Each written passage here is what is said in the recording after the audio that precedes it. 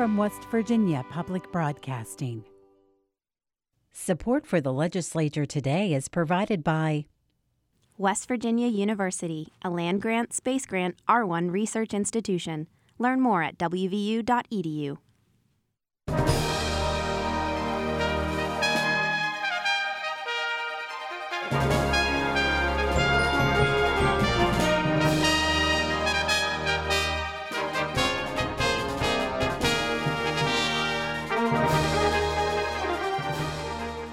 Good evening from the Capitol building in Charleston. I'm Suzanne Higgins. On the legislature today, the state program helping the thousands of West Virginia grandparents who are raising grandchildren. Also this evening, a conversation with the co-chairs of a new bipartisan tech caucus. That's later in the program, but first, senior reporter Dave Mistich joins us for a news update. Dave, welcome. Thank you. The day started very early on this Monday morning, especially for some citizens who drove in. Right. Some were saying hundreds of miles for a public hearing on House Bill 4615, the West Virginia Critical Infrastructure Protection Act. Right. Tell us about it. Sure. So 26 people took part in this public hearing. We're going to note before we throw to some clips that only 3 people spoke in support of it. So overwhelmingly, there was a lot of opposition to this bill. They talked a lot about First Amendment rights to free expression, free speech, and that this bill would limit one's ability to protest pipelines or at various industrial sites, chemical plants, all sorts of different types of what are deemed critical infrastructure. We'll take a listen right now from Chad Cordell. He's with the Canal Forest Coalition, and he spoke about some protests that took place in Kentucky recently, where miners had their pay withheld, and they blocked trains in Kentucky. There was 2 different instances. So again, this is Chad Cordell from the Canal Forest Coalition. Now imagine for a moment those actions occurring here in West Virginia with HB 4615 in effect. Imagine a circumstance where employees of a port or a trucking terminal or a compressor station don't get paid for their work and are forced to quote from the bill, impede or inhibit operations, unquote, at their place of employment so that they can get paid and put food on their table and make their house payments. Then imagine mothers and fathers being arrested and charged with felonies and spending 1 to 3 years locked up in prison. Imagine their families and neighbors who joined them also locked up in cages for 1 to 3 years. And imagine those who didn't join them but supported them or brought them pizza, also arrested, charged with misdemeanors and fined $5,000 for, again, to quote from the proposed bill, conspiring to commit the offense of trespass against a critical infrastructure facility, unquote. This bill is harmful and it is wrong. And you heard there Mr. Cordell, sort of outlining the various penalties for this. Again, it would be trespassing, vandalism, or conspiring with the people that committed those acts. Again, as we pointed out, a lot of opposition to this bill. We're going to hear right now from one person that spoke in support of the bill. Here's Ann Blankenship. She's the executive director of the West Virginia Oil and Gas Association. Simply put, this bill protects national and state security and economic interest and our safety, while at the same time protects constitutional rights and free speech. We've heard a lot today from people that have traveled all over the state that feel passionately and are fearful of this bill and are worried that it's going to take away their constitutional right to free speech and their lawful, peaceful protest, and that is just not the case. The bill is intended to preempt acts of intentional trespass and damage to critical infrastructure facilities. The bill is narrowly tailored and applies to critical infrastructure facilities that are defined in the bill similarly to the federal Homeland Security list of 16 critical infrastructure facilities and categories that are specifically called out to be protected and monitored because of their unique and interrelated importance to America's national security and economic stability. That bill did pass out, and now it'll go to the full House for a vote. That's right. The intermediate courts bill was up for passage today in the Senate. Tell us about that. That's right. So we've heard opposition from Democrats all along. They say that this is unneeded, that it's too expensive, that we're spending resources on something to where we should be paying attention to other things. There were amendments up last week, an amendment that failed that would have added criminal cases to the bill. Again, this is just civil cases involved. It would create this intermediate court of appeals between the circuit courts and the state Supreme Court of Appeals. We'll hear right now from Delegate Mike Woelfel. He's a Democrat from Cabell County. Senator Mike Woelfel. We're over in the Senate now. So Senator Mike Woelfel over a Democrat from Cabell County about his opposition to the Intermediate Court of Appeals. Earlier, a person named Mike Graney was under oath down the hall here. Mr. Graney is he's in charge of recruiting new companies to West Virginia. He's the executive director of our development office. I asked him the top 5 factors for business locating in West Virginia. Here's what he said: workforce availability, workforce training, tax credits and other incentives, renewable energy footprint, flat land. And he went on from there. He didn't recall ever being asked about whether we had an intermediate court of appeals. Well, for all of those points that were made, Dave, the Judiciary Chair made his points as well. That's right, and of course, the Republicans have been in the support of this bill for the past few years. It's gotten out of the Senate, but not gotten anywhere in the House. You mentioned the chair of the Judiciary Committee, Senator Trump.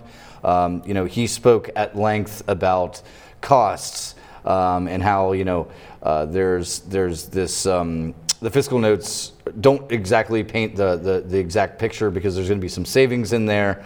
He talked about studies that have been requested on the need for an intermediate court of appeals going as far back as 22 years. And we'll hear now in this clip, Senator Trump's arguments in support of the intermediate court of appeals. It has been said by others that that West Virginia is the largest state in the Union that does not have an intermediate appellate court. That's true. The state has needed one for a long time. Experts, which the state has asked to help us envision the future of our judiciary in 1998 and again in 2009, have recommended it.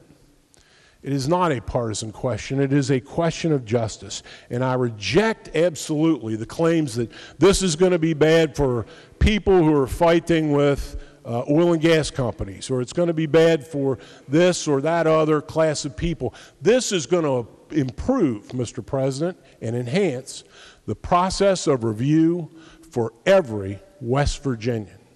This will improve the structure of appellate review. The bill contains language that guarantees an appeal of right, something that does not now exist in our law.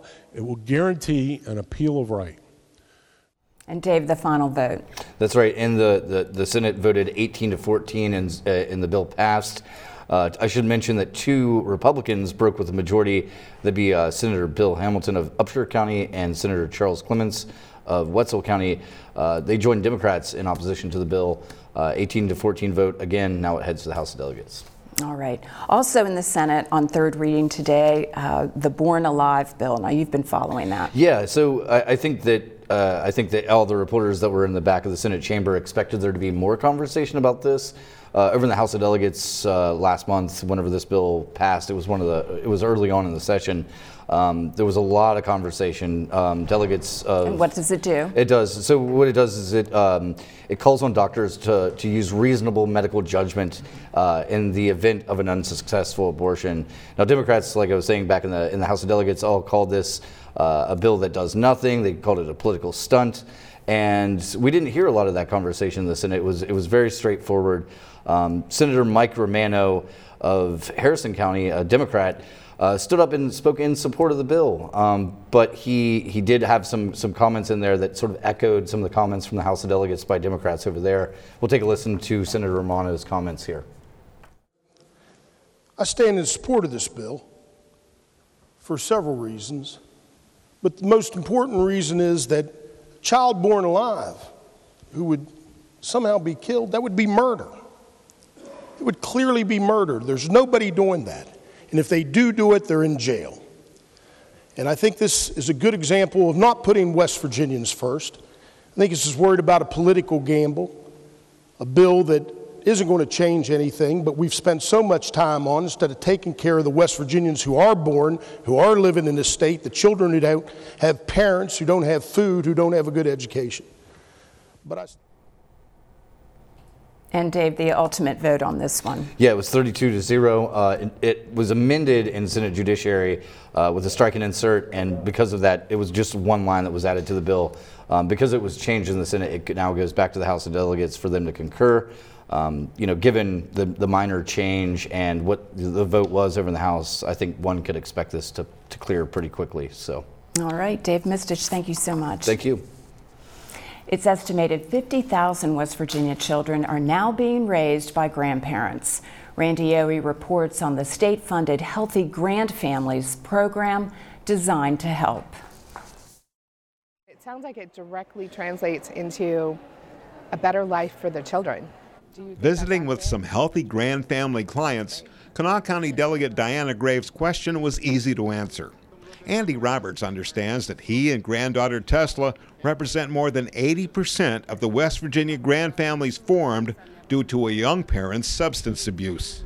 The children were most important, so they were going to lose them to strangers, which we couldn't see that ever happen. So Andy and Debbie Roberts had to relearn parenting with Tesla and grandson Preston. A challenge helped by enrolling in West Virginia State University's Healthy Grand Families program, an intervention to help navigate today's systems and find resources. Some programs like when you go to the doctor, make sure you take a list. Your health is just as important as theirs because as you've aged, you're no longer 30 raising kids. An online dating service put single grandparents Gigi and Mike together about a year ago.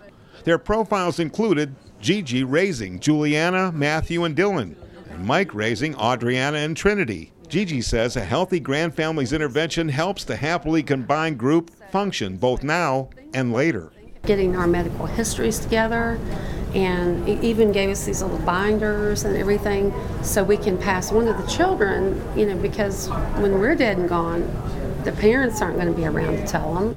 The legislature allocated $300,000 in seed money last year, getting the program started in all 55 counties.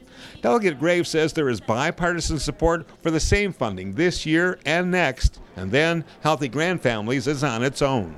It's envisioned that this program will be self-sufficient because insurance companies are starting to kick in and helping to fund this program. So if the state can maintain this for a couple of more years, I think it would do enormous good. Our state cannot afford for these children to go into foster care because foster care does not have enough homes. Andy and Debbie were planning on retiring to Cancun and sipping margaritas on the beach. They say being here for their grandkids is 10 times better. I mean, they're your own as grandchildren, but you can always send them home. Now you can't send them home. So it's great to have them, and we love them. And the gratitude that you get from the children for loving you back, you can't put a price on it. Children who the grandparents say will be raised to be good people and good West Virginia citizens. I'm Randy Yohe for the Legislature Today. New this year at the legislature, the Bipartisan Tech Caucus, open to lawmakers and the public. Joining us now are the co-chairs, Delegate Moore Capito, a Republican of Kanawha County, and Delegate Sean Fluharty, Democrat of Ohio County. Thank you both for being here. Thanks for having us. And isn't that refreshing, a bipartisan focus. Delegate Capito, let's begin with you. I've heard you talk about that entrepreneurial spirit in West Virginia. You saying that there's really brilliance out there that exists already in our workforce and in our high schools and in our colleges. Tell us first, let's start about talking about that, what you've already seen up to this point. Well, I think that we're all here because we believe in the brilliance of the people of the state of West Virginia. And I've always said that West Virginians do have that entrepreneurial spirit, very deep, I think, in their core. And when we look at transitioning into the 21st century, we kind of want to look at what are the jobs that are going to be out there in the 21st century, and how do we train our children to be prepared for those jobs? And what I've found from now I'm a millennial, but I'm kind of on the book end. So, but what I've found from talking to our younger set in West Virginia, or what are the things that encourage them to want to stay in West Virginia? They want to be their own boss. They want to take risks. They're willing to fail. And those are some of the beautiful things about these seeds that get planted, these entrepreneurial seeds that get planted.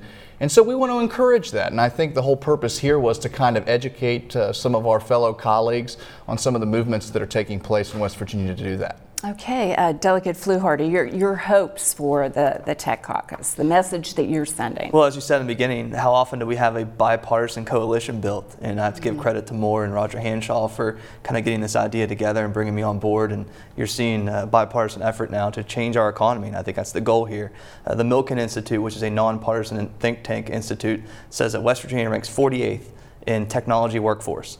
So we know that in 2020, if you want to compete in today's economy, you must go to where the market is. And we learned that from former Cisco CEO and West Virginian John Chambers last week. He said, we have been riding the wave for far too long when it comes to our current economic model, which is a rather narrowly defined one, and we know that we must diversify our economy, and the wave is about over, and we can't ride that wave forever. We must change with the times and not be scared to fail and move forward. And I think that's what you're seeing, the ideas that are coming forward with this caucus, and hopefully will translate into legislation going forward and change our economy and diversify and do things to ready ourselves for 2020 and beyond. Delegate Capito, Delegate Fluharty mentioned John Chambers, who was here, and that's something that's just pretty exciting about the group. You're bringing in some big names. John Chambers, of course, from West Virginia. I know that you had a group from Apple earlier this month, or maybe it was last month. So tell us what you're learning, a little bit more about what you're learning from these very successful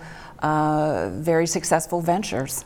Well, I think anytime that you can lend a name that has credibility and that people know and can associate with a lot of the everyday kind of toys that they play with in their pocket. You think about Apple we had last month. I think that was tremendously impactful. They gave us a presentation on what the future of education looks like in the United States. Where are other states that are implementing curriculum that's becoming effective, and where they're seeing kind of their next generation crop being cultivated. We had a group that presented to us on the SBIR matching grant program, which we were all very pleased to get through last year and fund, that provides small business and innovative research, which is tremendously exciting. Then, of course, last week, as Sean mentioned and you mentioned, we had John Chambers. So anytime I think you get a big, a booming name, and of course a native son like John Chambers, it adds credence to the movement. But I think we talked about you can't really get anything through. It's tough to get something through this body unless you educate the folks about what's going on. And so the first step is to make sure that everybody's educated on the movement that we're trying to accomplish. And next week we're excited to have Uber in. And so I told everybody today on the floor to get their app downloaded and familiarize themselves, because we have another big name. So it's really caught great traction, and it's caught great bipartisan traction, which is tremendously exciting for me. I don't want to speak for Sean, but I think that's refreshing to hear in these halls. Delegate Fluharty, will there be legislation proposed coming from some of these ideas that you all are discussing? Will it translate into policy? I believe it will, and I think that's the goal at the end of the day, is to educate not just our colleagues but ourselves in the process, and build West Virginia from the bottom up, with the foundation starting with our children. And what can we do from K through 12? What can we do with higher education policy? Because as we learned from John Chambers, that technology, those who are hiring in that sector, they go to where the jobs are. And young people migrate more than ever before. They go to where they have a high quality of living and where the jobs may be, and the jobs follow them. So it's a unique opportunity for West Virginia to embrace that change, and we can do it now. The time is not over, the time is now, and we're realizing that, and I think you're seeing the bipartisan effort to say, look guys, stop playing politics, let's get things done. And this is a great opportunity for us to do so, because those who are coming to the table are coming from all walks of life, all backgrounds, and really just one goal in mind, and that is to improve West Virginia and make tomorrow look better than today. Other thoughts in that area, Delegate Capito? Well, absolutely. I think one of the interesting things that we discuss is, patience isn't always the virtue that that we have in this body. But one of the interesting messages we've heard is the policies that we put in place now tend to bear fruit not tomorrow, but 3, 5, and 7 years down the road. So I think we have to trust in kind of some of these policies that we're trying to push forward. We do have some bills. We have some bills that are providing further funding mechanisms for some of our matching programs. We've got a fintech bill out there right now that's trying to promote entrepreneurship in the banking and financial institution areas. Sometimes those bills aren't easy to swallow. I mean, there are pieces of those bills that not everybody likes. Sean and I have talked a lot about these. We're trying to get them to a place that everybody can buy in. But we all have our bills that we care about, and in this particular area, I think that we found an area where there's a lot of common ground. So it's really exciting. Well, let me ask you, you are a member of the House Technology and Infrastructure Committee. Last week passed out its version of House Bill 4015, and that's the big broadband expansion. And we've all talked about how that is so necessary for your tech development. Tell us basically what that does. Well, I think so. From my first session here in the West Virginia legislature, we've had a broadband bill every year, and so we've tried to figure out what are the pieces, what are the regulatory pieces that we can kind of put forward to encourage expansion of broadband. We have a tremendous senator that has an initiative, Broadband Connect. I think my mother's done a great job at promoting expansion of broadband. We've seen some trunk lines that have been installed. We were excited about the Facebook announcement in Raleigh County. Certainly broadband plays a large role in this, but I don't think broadband's this is limited to broadband. I mean, we need to look at broadband and 5G and white space technology. What are all of these? We live in a difficult, topographically speaking, we live in a difficult part of the state. So what are all of the different ways that we can get everybody connected? And I think that that's something we're interested in learning about. Delegate Fluharty, looking forward, moving forward, what else is on the plate for this caucus? Well, I took at heart what John Chambers said last week, and it was if you are unwilling to be a disruptor, you become disrupted yourself. And as a state, we have to be willing to take risks and move forward in a direction that is new and challenging, but one that at the end of the day will help us prosper and diversify our economy. Now, we have been an economy that is identified as essentially an extraction state. Now, we will always identify as that, but that is not who we can only be. We can diversify our economy, be more than just an extraction state, and be our only identity. And I think we need to add more to our economy in that way when we diversify. If you build it, they will come, right? We are suffering from a net population loss year in and year out. What can we do to cause net migration to West Virginia, make our state a destination location and not a departure state, which has been for far too long? And how can you do that? I know that there are several bills, and this is maybe where you two diverge. There are several bills that both parties are saying, this is what we need to pass, this is what we need here in order to be more attractive. Well, you focus on what the market's going to look like 5 and 10 years down the road, so that our young people, as they go through K through 12 and they enter the job market, are those jobs here in West Virginia, or are they going to Silicon Valley and elsewhere? Are they going to Colorado, which is growing right now as a technological hub? In Pennsylvania, they've really doubled down, especially the city of Pittsburgh. They've kind of re-energized themselves in a way that says we're going to advance technology in our city. So I think we focus on where the market is going, not where it's currently at. And that's where there's risk involved, but with major risk can come major reward. Delegate Capito, I know that you've looked elsewhere too for models. I believe you mentioned something about a Benjamin Franklin fund or a group in Pennsylvania, and that was something that we could model here. Tell us about that. Yeah, so in Pennsylvania, they made a commitment, I think, in Governor Tom Ridge's term as governor in Pennsylvania, where they stood up basically a structure, an infrastructure kind of an ecosystem of entrepreneurship and innovation groups throughout the state. One's in the Valley, one's up near Penn State, one's in Philadelphia, and one's in Pittsburgh. I've had a visit to Pittsburgh, met with several people that are involved in that, and essentially there is a great divergence on whether, what government's role is in providing aid to those sorts of groups. In Pennsylvania, they've provided, I think this last budget, I'm not sure where it was, but I saw a $6 million number. Now that's certainly not something that West Virginia can do. But I think it's more of the attitude that we can put forth to that community to tell them that we are invested with energy, we are invested with commitment We are looking at ways that we can energize and invigorate the entrepreneurial and innovation community in West Virginia. There are ways that I would love to have a Ben Franklin investment infrastructure in West Virginia. I have a bill out there somewhere to do that, but that might not be something that we can get to this year. But what we certainly can do is we can find creative ways to provide assistance and structural support for some of the groups that exist in West Virginia to promote those movements. Okay, real quickly, we've got a moment for some final thoughts on the Tech Caucus. Well, I think it's something new, refreshing for people to see when a bipartisan organization can come together, that those who not only serve but watch your show and they get frustrated day in and day out about what's going on in our state. Now we have something we can all look at and be proud of and hopefully have a great product at the end of the day. And Delegate Capito. I think Sean nailed it. Absolutely. This has been a group that's been able to get together and bring folks from both of our caucuses together. I think it's been tremendously refreshing, and I'm glad to be able to do it with Sean. That's terrific. Delegate Moore Capito and Delegate Sean Fluharty, co-chairs of the Bipartisan Tech Caucus. Thank you so much for being here. Thank you. Thank you. Tomorrow in the legislature today, producer Roxy Todd puts a focus on the plight of the small West Virginia farmer. She'll also speak with the State Agriculture Commissioner and the chair of the Senate Agriculture and Rural Development Committee. I'm Suzanne Higgins. For everyone here at West Virginia Public Broadcasting, thanks for joining us. Have a great evening.